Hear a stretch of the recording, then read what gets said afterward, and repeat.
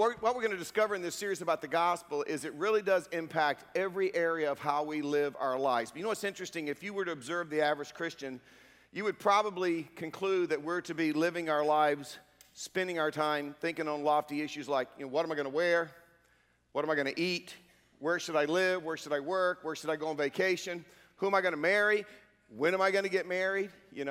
What's my retirement going to be like? But in one of Jesus' last conversations with his disciples, he gave us some very specific instructions where as Christians, how we should be living our lives. It's Matthew chapter 28. We know it as the Great Commission. This is what Jesus said beginning in verse 18.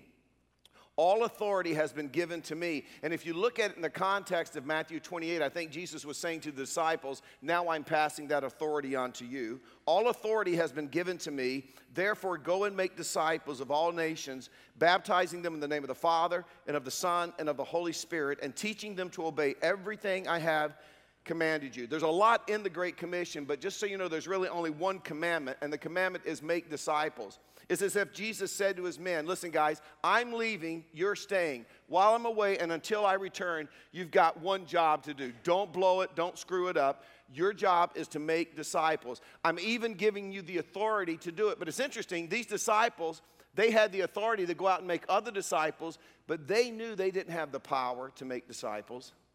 And so right before Jesus ascended back to heaven, this is what he said in Acts chapter 1, verse 8.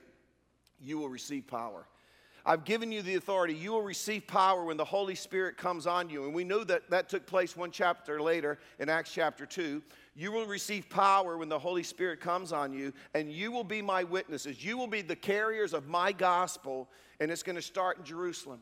And then it's going to bubble out to Judea. Then it's going to make its way to Samaria. And ultimately, it's going to make it to the ends of the earth. But I want you to understand as Christians, the reason that we're to be witnesses to the end of the earth is to carry the gospel of Jesus Christ and to make disciples. And you can word it any way you want. But that's what every Christian has been called to do. As individuals, that's what we've been called to do. We've been called to make disciples. As a church, we've been called to make disciples. Now, the reality is this. Every church has a unique personality. Every church is uniquely gifted as to how it's going to accomplish that mission that Jesus gave us to make disciples. Here at Hope, we believe that this is our unique mission. It's to love people where they are and encourage them to grow in their relationship with Jesus Christ. What that means is this. When you walk into the doors of Hope, we don't care where you've been. We don't care what you've done. We don't care what kind of mess you've made of your life. We don't care what kind of baggage you bring in here with you. We're going to love you. We're going to accept you where you are. But see, our goal isn't for you to stay where you are. We don't want you to stay chained to the past, to the baggage. In fact, our goal isn't for any of us to stay where we are. Our goal is for each of us to become the disciples that we can become as we follow Jesus. And in the process of following Jesus, he transforms our lives. And this is what happens. See, as our lives are changed, our families are changed. And as our families are changed, our neighborhoods are changed. And as our neighborhoods are changed, our community is changed. And as our community is changed, the triangle is changed. And we really believe that if we can reach the triangle, we can change the world. At Hope, that is our goal. That's why we exist as a church. In fact, let me just show you, since 1994, 22 years ago, when we moved here and started the church, how God has taken us on that journey. Watch this video.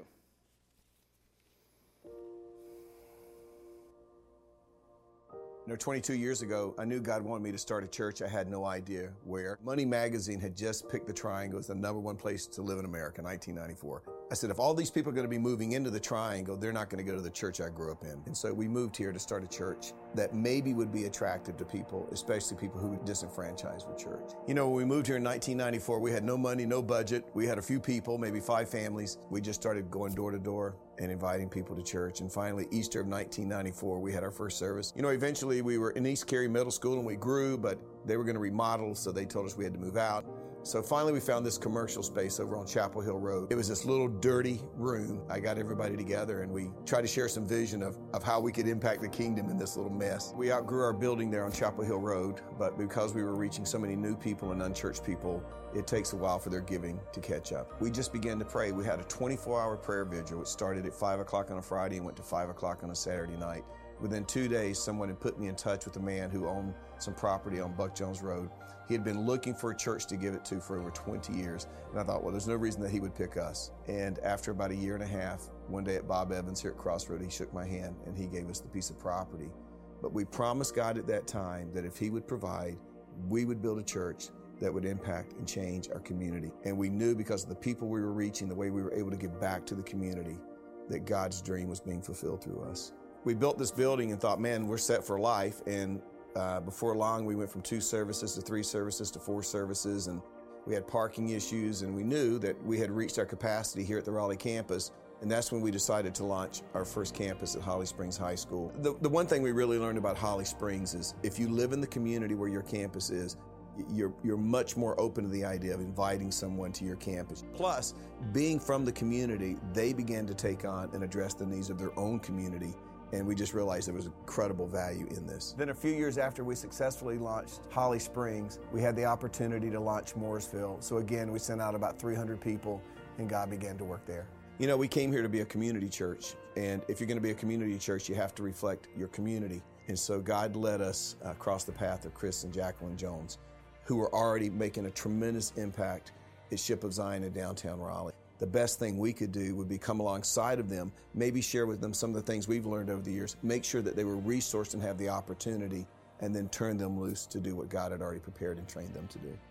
A few years ago, my son was working here with Global Hope, and he took a trip to Haiti, and it was there that he met a man named Jean Elise. Had his own business, but over the years had started 9 churches, 2 schools. And I asked him one day, sitting at his house in Haiti, what is your dream for Port-au-Prince?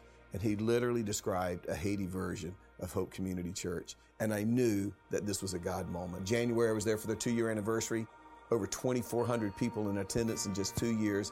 And I had the opportunity with Jean Elise to baptize 118 brand new believers. Our vision here has been to reach the Triangle and change the world. And what we meant by that, we believe that the Triangle is such an impactful area of the world that if you reach people here, if you reach college students here, businesses here, they're going to take the gospel with them. A couple that came from France, was transferred here as an electrical engineer, found Christ here, got involved in a small group, began to share. Now they've gone back to Grenoble, France. They've pulled together a group of people. They're in a town of 50,000 college students who desperately want to learn how to speak English. And they're addressing that by having an English-speaking church. And they're asking us, can we come alongside and could we partner with them? So we're actually seeing that dream become a reality, and we're so excited about it. But yet at the same time, we have an obligation to continue to reach our local community. Jesus made it very clear, you reach Jerusalem, Judea, Samaria, and then you go to the other parts of the world. And the bigger we build our base here at home with our financial resources, the more opportunities we have to make impact in our community and abroad. So we'll never stop building campuses. After Apex, we have Garner and Clayton area.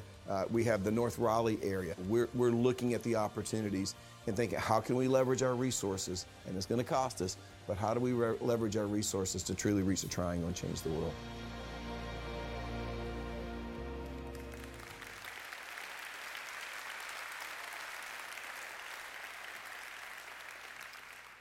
And that's the journey that God has taken us on. But I want you to understand it continues. Just a couple of weeks ago, I received word that we have the possibility to secure a facility that would allow us to finally launch a campus in Sanford. It's an area where we've had hundreds of people traveling up every weekend, but we thought if we can get them a campus in their own community, they're going to be able to reach that community.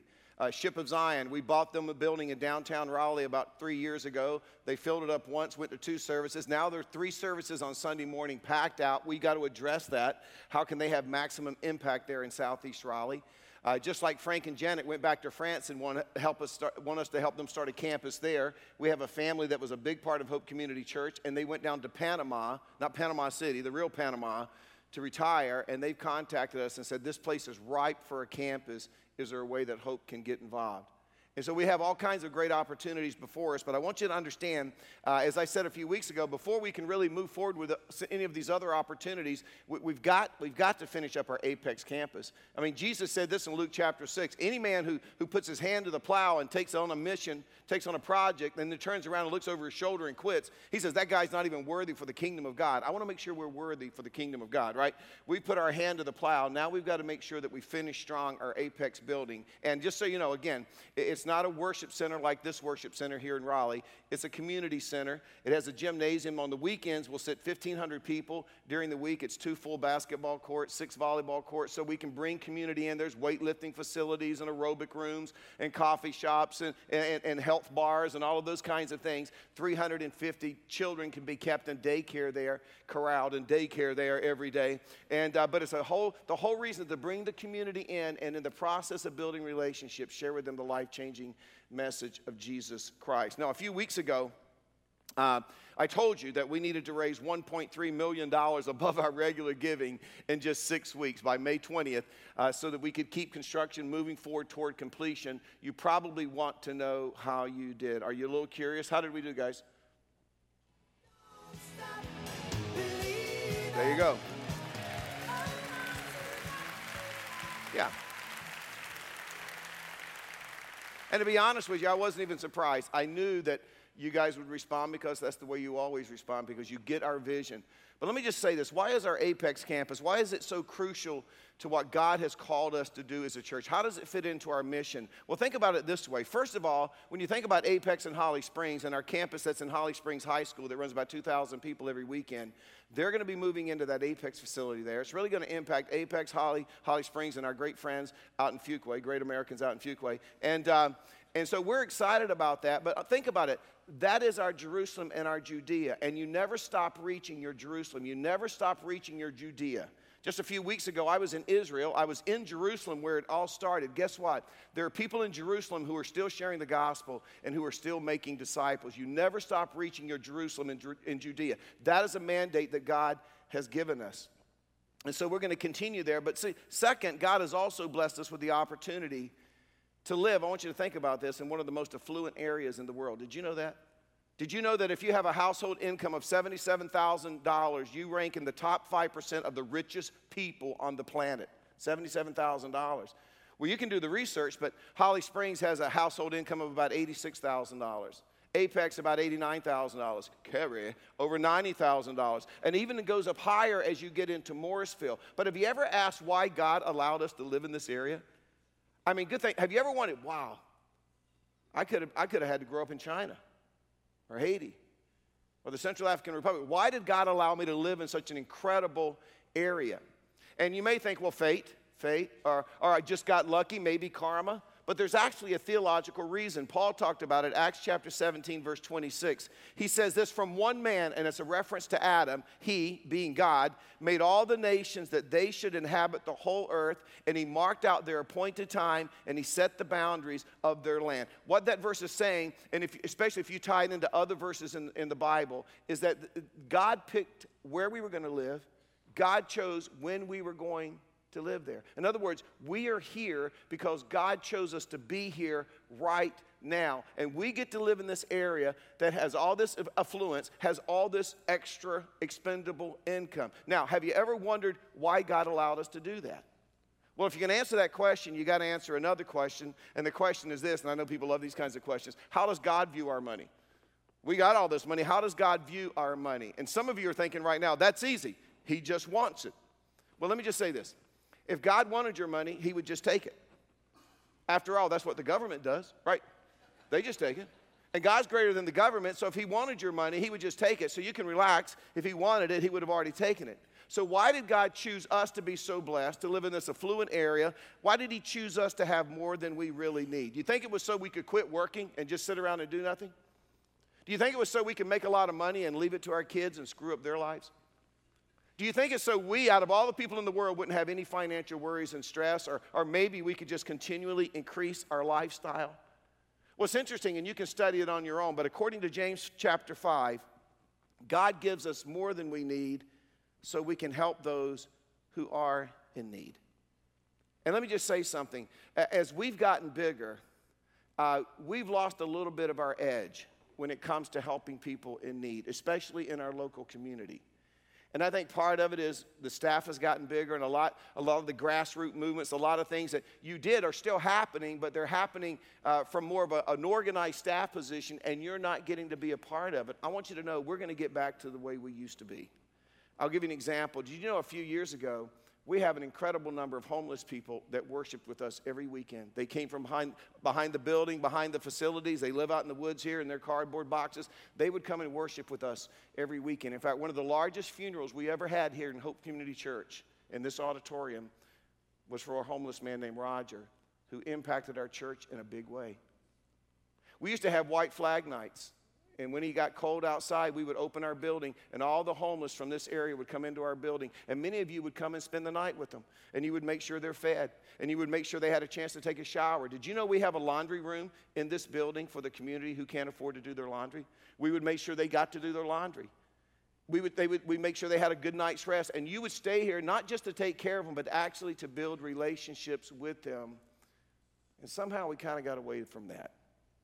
We used to have clothing swaps where we would ask you for a couple of weeks, and we would put big containers out in the parking lot, and we would go through our closets and drawers, and we would bring everything in that we weren't wearing, we hadn't worn in a while. And then volunteers would come in, and they would set up the atrium, and they would put men's and women's and children's and sizes, and people would line up starting at 6 o'clock in the morning. We would open the doors at 9, and they would come in, and they would take everything they needed. In fact, one time they actually took our microwaves and our high chairs out of the gathering place. I guess they needed them, and we actually celebrated that. We thought that was so cool. I'm telling you, we're going to get back to that. In fact, we have a clothing swap already on the calendar. You'll be hearing more about it coming up in the early fall. We're going to get back to stuffing backpacks with school supplies for children who are under-resourced and make sure that they have them by the time school opens next year so they can start in a good place, on a good foot. We're starting a one-on-one tutoring session for under-resourced kids afternoons here at the Raleigh campus twice a week. You're going to be hearing more in just a couple of weeks how you can be a part of that. But I'm telling you, we are going to get back to our roots because we understand the principle. God gives us more than we need, so that we can help those who are in needs. And if you think about it logically, it just makes sense that we continue to reach our Jerusalem. We continue to reach people who have more than they need, because when we do that, as we build our base, it allows us to reach those who are in need. But understand, it's not an either or, it's both. They go hand in hand. And that's what I want to talk to you about a little bit this weekend. How do we continue to do that? So if you have your Bible with you, turn over to Luke chapter 16. And as you're turning, let me just say this. If you're visiting this weekend, it's a great time for you to be here, because you're going to hear the heartbeat of Hope Community Church. You're going to discover what we're all about. And we're not a country club.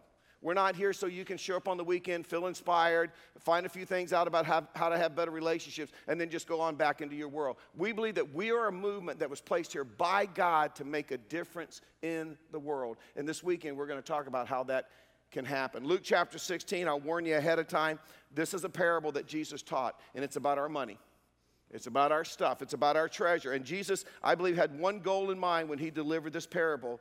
It was to help us see our stuff the way God sees our stuff, because if we can begin to see our stuff the way God sees our stuff, then we can begin to understand what God has called us to do with our stuff. So that's what we're going to talk about. Luke chapter 16, Jesus is teaching his disciples. This is what he says in verse 1. There was a rich man whose manager was accused of wasting his possessions. And so he summons this guy in verse 2 and says this: "What is this I hear about you? Give an account of your management." By the way, that's just another way of saying, give me the books. Something's fishy. There's going to be an audit.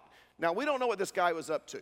We don't know if he was just not paying his bills. We don't know if he was embezzling. But this rich man gets word that this guy, who's supposed to be managing his financial affairs, managing his estate, is doing a horrible job. So he says to him in verse 2, "You cannot be my manager any longer." Now notice verse 3. The manager said to himself, "What shall I do now?" And I'll just let you know that is a key word. In fact, all through this parable, you're going to find words that have to do with time. Verse 3, the manager said to himself, "What shall I do now? My master is taking away my job." See, he knows when that audit comes back, he's toast. He knows that he's going to be unemployed. So he immediately begins to think about what he's going to be able to do with his life. What can I do now that I'm going to lose this job? And maybe he thinks, I could dig ditches. But then he remembers he really doesn't have the physical aptitude for that. And he thinks, maybe I could start a daycare, preschool. There's got to be money in that. But then he remembers he hates children. And he thinks, maybe I could wait on tables. But then he remembers that he hates adults. So he takes the Myers-Briggs, he gets some vocational testing, because he knows when word of what he's done hits the street, he's not going to get another management position like this one. He knows he's not going to get another gig like this. So he realizes, wow, I got a little window of time. I've got a little window of opportunity. And he ponders, what am I going to do with this little bit of time? What am I going to do with this little bit of opportunity so that when I no longer have this job, I'll still be taken care of, so that I'll still have a roof over my head, so that I'll still be able to put food on my table? And he comes up with this ingenious plan, verse 4. I know what I will do so that when, again, time, I know what I will do so that when I lose my job here, people will welcome me into their houses. In other words, people will still like me. So he called in each of his master's debtors.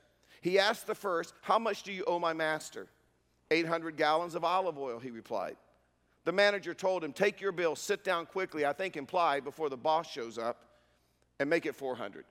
So he cuts this guy's bill in half. In other words, with a few strokes of the pen, he saves this guy tons of money. Now, of course, this guy's like, thank you, thank you, thank you, thank you, thank you, thank you. And if you ever need anything, I mean anything, you let me know.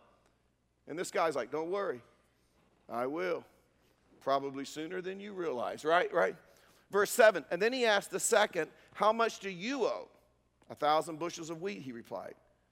He told him, take your bill and make it 800. So he takes this guy's bill, cuts it 20%, and this guy's like, thank you. If you ever need if you need me to pick up your kids from school and take them to soccer practice, if you need your yard work done, whatever it is, you let me know. And the guys, don't trust me, I will. Probably sooner than you realize, right? And I'm sure that everybody sitting around that day listening as Jesus is telling this story, they're thinking, wow, this guy is such a jerk. This guy is such a loser. But the real shock of the story comes in verse 8. When the rich man, the master, discovers what his manager's been up to, that he's been cutting everybody's bills, it says, the master commended the dishonest manager. He said, wow, you're good. You were brilliant. Now I remembered why I hired you. It's too bad I got to let you go, right? But he commends this guy, and we're like, are you kidding me? Why would he commend this guy for being a thief? Why would he commend this guy for ripping him off? Well, it was because the manager realized he had a little bit of time, and he had a little bit of opportunity. And so he decided to leverage his time and opportunity so things would work out for him in his future. And then Jesus turns to the disciples and says, here's the moral of the story, verse 8. For the people of this world, and that's a reference that Jesus is making, people who aren't his followers, people who aren't believers. For the people of this world are more shrewd in dealing with their own kind than are the people of light, than the people who are believers, than people who are actually his followers. And then Jesus gives some insight into why he told this parable, and he explains it. And this is unique because rarely did Jesus ever explain a parable. Often Jesus would talk in parables and they didn't understand what he was talking about, and they'd ask follow-up questions, and Jesus would say something like, he who has ears to hear, let him hear. And they're like, what does that mean? This time Jesus explains it. Look what he says, verse 9. I tell you, use worldly wealth. The New American Standard, if you have that translation, says use unrighteous mammon. And that's actually a better translation because, see, the word mammon doesn't really mean money. It means stuff. It includes your money, but it's not just your money. It would include your house. It would include your car. It would include your 401k, your furniture, your butterfly collection, your stamp collection, your China doll collection. It would include all of those things. Verse 9, I tell you, use worldly wealth. Use your stuff to gain friends for yourself. Now look at this. So that when it is gone, you will be welcomed into eternal dwellings. That's Jesus referring to heaven. Now be very, very careful. Jesus isn't saying that you can buy your way into heaven. He's not teaching here that you can bribe your way into heaven with your stuff, your wealth, your treasure. Jesus is saying this: all of our stuff, all of our wealth, all of our treasure, it's a tool. It's a resource to impact people in this life. And he's saying if you use your treasure and if you use your stuff the right way, when you die and when your life is over, if you're a Christian, when you walk into heaven, this is what he's saying. There will be people in heaven to welcome you because of how you used your stuff. Let me put that in perspective. Remember a few years ago when we were literally raising hundreds of thousands of dollars, over $1 million we raised to drill wells in the Central African Republic, out in the rainforest with the pygmies, to start churches with African pastors. If you sacrificed and made that happen, that verse is saying that when you get to heaven and you walk in, there are going to be some pygmies that walk up to you and say, you don't know me, but I want to thank you because you sacrificed and you made it possible for me to hear the gospel, and now I get to spend eternity in heaven with you.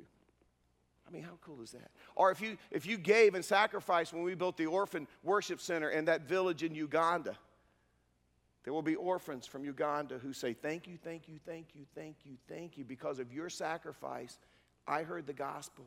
I was able to have a relationship with Jesus Christ, and now I get to spend all eternity with you here in heaven. Or people from Haiti who are going to give you that same message. You will hear that in heaven. In other words, Jesus encourages us to use our stuff, to use our treasure in such a way that people follow him. His kingdom is expanded.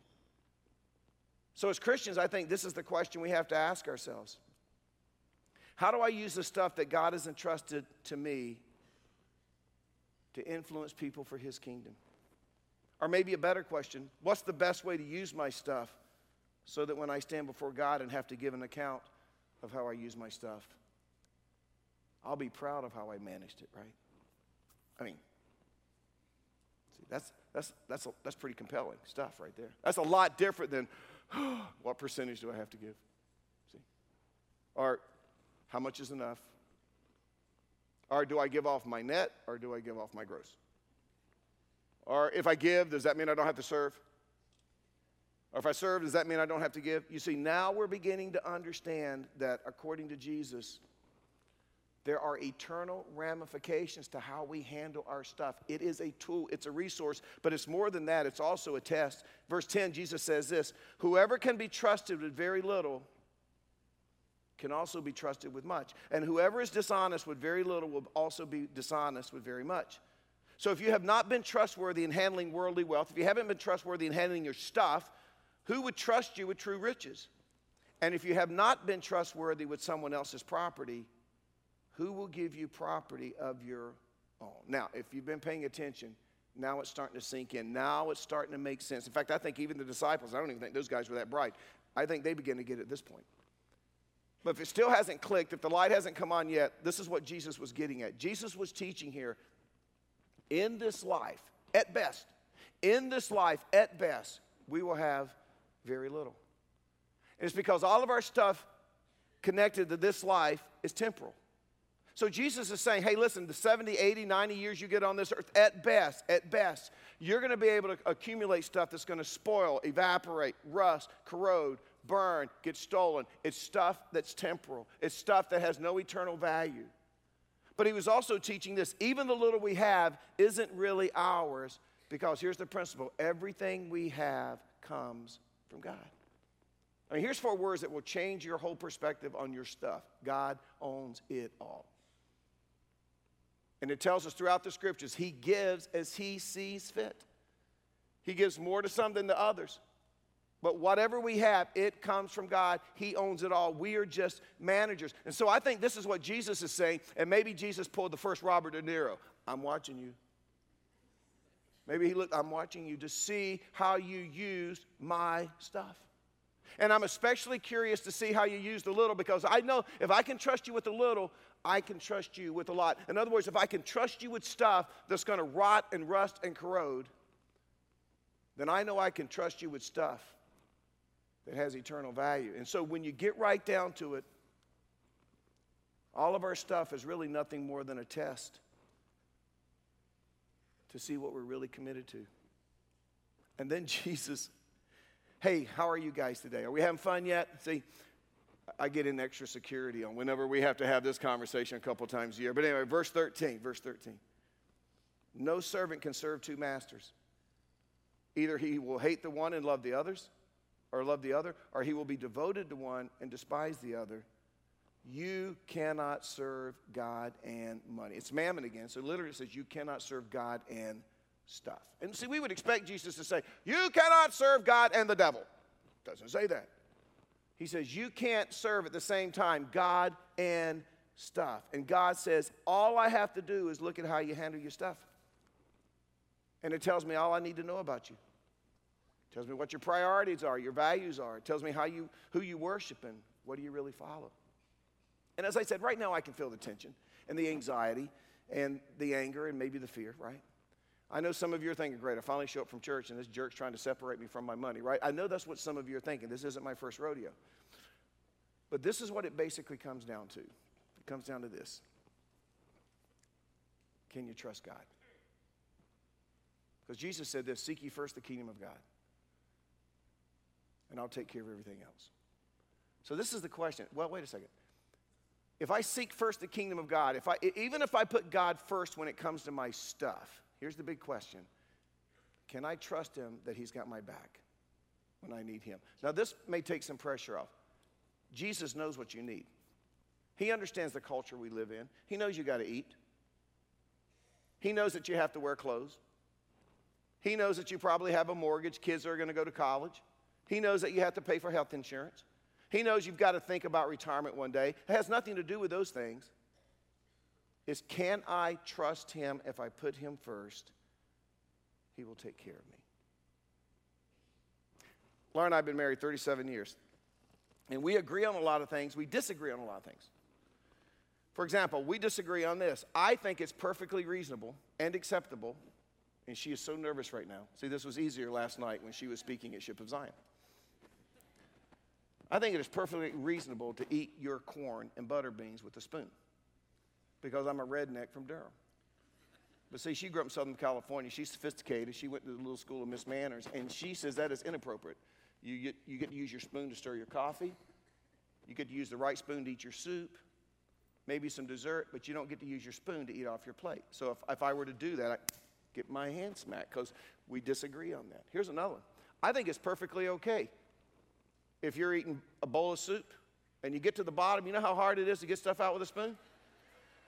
I think it is perfectly acceptable. Pick that bowl up and, right? Well, we were at Ray's one night, and I found out that is not acceptable, right? I mean,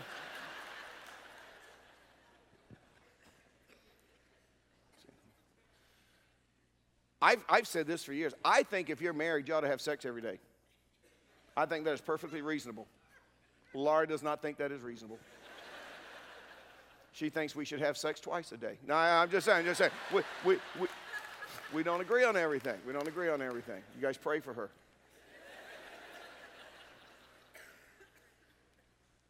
Hey, baby.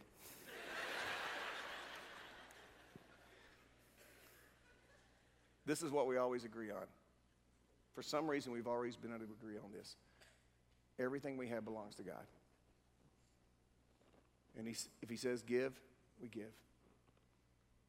And if he says give a little more, we give a little more. Because in our minds, we're just managers.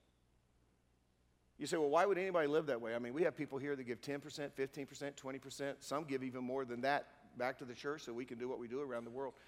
Why would anyone live like little verse, Matthew 6:21? For where your treasure, your stuff is, there your heart will be also. Let me tell you something. You show me an individual who has given themselves first and fully to God, I'll show you a person who has a generous spirit. Not just with their treasure, their time, their talent. Right now, we are seriously in need of people who will serve. First impressions, people that park the car, smile when you walk in the door, make sure you get a seat. We desperately need people to do that. We desperately need people who will volunteer and pour into our kids in Kid City and student ministries. But so many people want to just show up and leave. But I'm telling you, when God has your heart, you know, we did a little research. You know what we found at Hope Community Church? The people who give the most serve the most. Do you know why? Because that's where their treasure and their heart is. But my point is, it becomes a life habit. It's not about your money. It's not about your time. It's about your heart. I love Abraham Lincoln. He said this, when the heart is right, the feet are swift. When the heart is right, you just do the right thing. And so this is what I'm praying over the next few months of this year. By the way, let me just say this. We raised $1.4 million above our regular giving in 6 weeks. And now I told you we had to raise overall this year $4 million above our regular giving to finish the Apex campus. That means we only have $2.6 million left, but we have 31 weeks. In my mind, that's a piece of cake, right?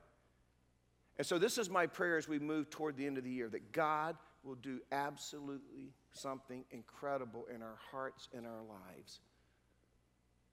We don't take offerings as it is. I would love never to have these conversations because our heart is right and our feet are swift. You say, Mike, I don't even know how to get involved around this place. You don't take any offerings. We just assumed you didn't need anything. So let me just give you a couple ideas. This is called the giving ladder. If you've never given, just give for the first time. You might get a cold chill up and down your back and sweat a whole lot, and some of you won't know what to do, but just do it. Just try it one time. You may like it, right? You can go to the phone app. You can write a check and put it in the box in the atrium. You can have it automatically drafted out of your checking account. Just give one time. See how it feels. See how it feels. Second, by the way, let me just say, when you give to Hope Community Church, I know there's this image sometimes that pastors run everything and take all. Listen, I have a board. I have a finance team. I'm given a salary every year just like you are. I'm reviewed twice a year just like you are. They tell me how I'm doing, what I can work on. I have nothing to do with finances. I don't have the codes to the finance office. I don't have the combinations to the safe, and I don't sign any checks around here. I just want you to know that. So this is not about me. This is about us together doing what God has called us to do. So you can give for the first time. Second, maybe you can become an occasional giver, you know.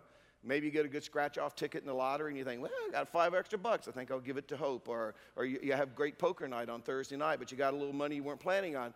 But you're like, man, I could get involved occasionally. Maybe you're not doing it every week or every month, but as God blesses you, He gives. Maybe you get some income tax return. You think, I'll give a little bit of it to Hope. But we would encourage you at some point become an intentional giver. And it just means that intentional givers, I'm going to take 1, 2, 3, 5% of my money every month, and I'm going to give it to Hope Community Church. I'm just going to do it.